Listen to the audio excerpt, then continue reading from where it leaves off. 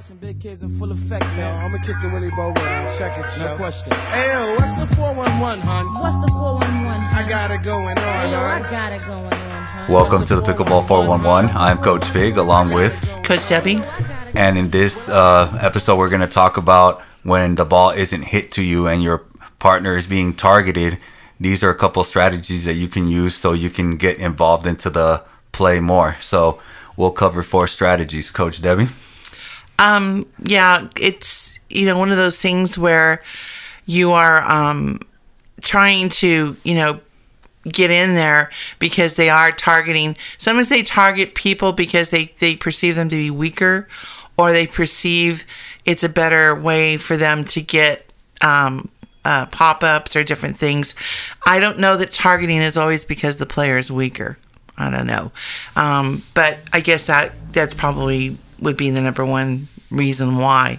But some of the things that you can do is ball placement, trying to draw the ball more towards you by having your partner maybe play more down the line than cross.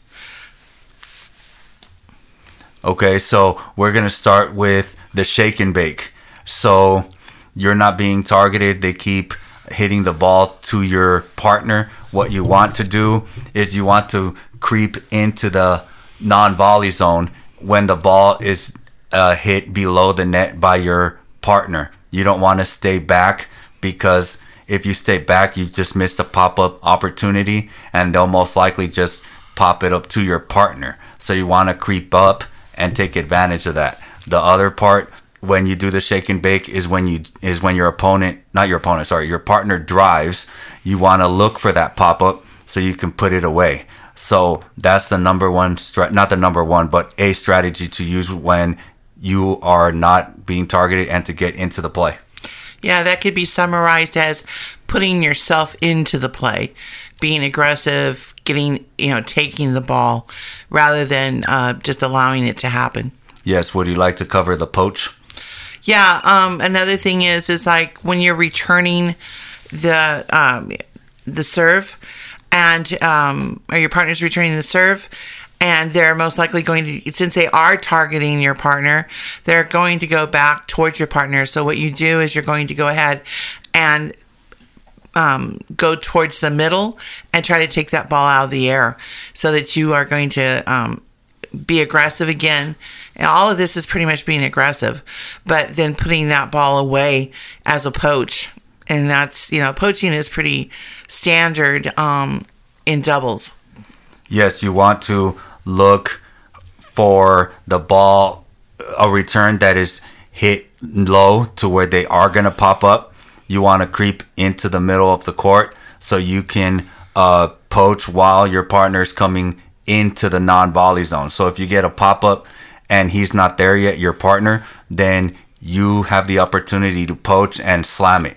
And that's another way that you can get involved when you're not being targeted. Yeah, some of the clues is to see if the other opponents are hitting a ball that's around their feet, their knees. That's an opportunity for you to poach, because the ball most likely is going to be lifted, and you can get involved that way. Yes. So the next tip is going to be hit deep on the 4th shot, 6th shot. Just keep them deep. Would you like to cover that? Yeah, keeping the ball deep is going to hopefully get you weaker replies. And as you said, getting yourself involved. When replies are weak, the time that's involved gives you the opportunity, because it's slower. You can get into position and get in front of your partner and become part of the point, rather than when it's faster, like if it's not deep, they can tend to take time away and you can't get as easily involved. Yes, so 2 scenarios could happen. One is they automatically just hit it at you from the get-go because the return was so deep that all they could do is pop it up to you. The other one is the drive is so good that it causes a weak reply pop-up and then you get involved. So that scenario is always helpful. Yes, that's a good point. One other way that you can sometimes is hit deep into the body because that will also force them to make a directional change. If you hit deep to their sides, they can directionalize fairly easily that way. But if all of us, I'm sure none of us really like being hit to the middle of our bodies. It does require you to make a lot of footwork, and to most of the time you end up redirecting the ball. Yes, and on a side note, on the poaching, when you poach middle a lot, try to leave the side of the court open, especially if your partner returns cross court and you leave the sideline open. Let them see that, and then fake poach. That once they see that part is open, they'll try aiming for that spot, and then you can just go back and get involved by hitting it back, or try to put it away with an angle or something along those lines. Yeah, you can draw the ball to you by a fake poach. Kind of lean to the left, and then try to get them to go down your line, or lean to your right and have them go down the line, and just hopefully pick it off that way. Yes, and then lastly is going to be stacking. So would you like to cover that one? Yeah, with stacking, what we're trying to do is that the stronger partner is going to try to take 2/3 of the court, and the one that they're being the partner that's being targeted, you're going to narrow that court down to 1/3. So now for them to get to that person that they're trying to target, they have a much smaller area to hit into. And this requires the partner to actually be very engaged in covering over the middle. They're going to have to go, at least 2 feet over the middle, so that you can get involved and try to take the ball and redirect it away from your partner. The other thing is the partner who's being targeted, if they do get to them, should most likely hit straight ahead, because that way they're going to get them to most likely have to make a redirection, rather than, it neutralizes them from attacking. Yes, for the most part, forehands are a little stronger than backhand. So if you're a right-hander, you'll be standing on the odd side, covering the middle of the court, and then vice versa. If you're a lefty, you'll be on the even side, covering the other half, protecting your partner's backhand. Correct. And then that's, the thing with stacking is it's a nice way to protect one player over, and allowing the stronger player to get involved. Another thing, in the lower ranks, a lot of people don't have a knowledge of stacking. So if you start doing it, it kind of messes with their minds, and they're like, what are they doing over there? So I've even had people go, can you do that? So you can get into their heads a little bit, which kind of takes them off their game.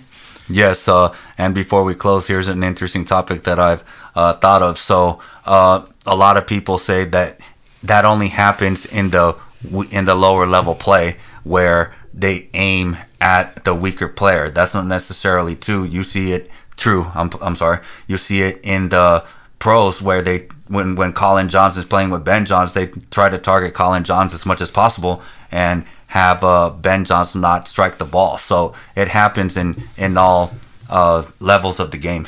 Well, you bring up a good point, and that is a good example.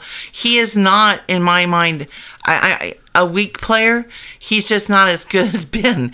And right. The thing of it is he really does hold up his end pretty well. Yes. Because he does play that third excellent. He plays it to where they can't take advantage of him. And like I said, he tries to neutralize it either by going straight ahead or coming up with a way to where it can draw the ball more to his brother. And his brother obviously gets very, very involved. And here's the thing with stacking. If you are the person who's being targeted, you are going to have to play off the line, because your partner is going to have to come across in front of you. Obviously, they can't step into the no volley zone, right? Yes. So don't play, and this is just side thing, do not play super close to the no volley zone line. You're going to have to give yourself 2 feet back, because you got to allow your partner to be able to come in front of you, right? And so that's a side note. But yeah, I see a lot of people not giving their partner that space, and sometimes they end up bumping into you, or they don't go for it because they don't want to hurt you. Yes, and then lastly, you just want to be consistent. When you're the person covering 1/3 of the court, you want to be as consistent as possible. If they drive at you, try to make your blocks. Just make yourself to where they're going to sort of regret driving at you, and then the stronger player could come in, cover your backhand side, and that would help win the game. Yeah, it's just kind of tennis related. Playing mixed doubles, even at higher levels, when you're in the higher level, it's always going to be go to the female. That it's just assumed that women are not as strong as men, and so they always target the female. And as a female, your job is to be consistent. Your job isn't to be a shot creator. Your job is to be consistent and allow your partner to be the shot maker. I'm not, it's not being sexist. It's just that's the truth of it all. Men can hit bigger forehands. They can hit bigger volleys. That's the truth, and that's just the way it is. So kind of look at it that way. They're just trying to find their edge, and what you have to do is neutralize it to where you guys are able to balance them out and pull the ball more towards your partner. Yes, and then when they think down the line and trying to force it onto that weaker partner, quote unquote, a lot of earning opportunities come in. So that's going to be the responsibility of that quote unquote weaker player to be as consistent and look for those opportunities. Yeah, and I think that if you wanted to, get some visuals, we've posting a video on this. Also, I would go to some of YouTube also and watch some of the pro games. The Johns, I'd watch some of their play. I'd also watch the mixed doubles, because the mixed doubles is a really good example of how to get the ball, how stronger players try to get involved into the point. So those would be good sources as well. Yes. So is there anything else you'd like to add?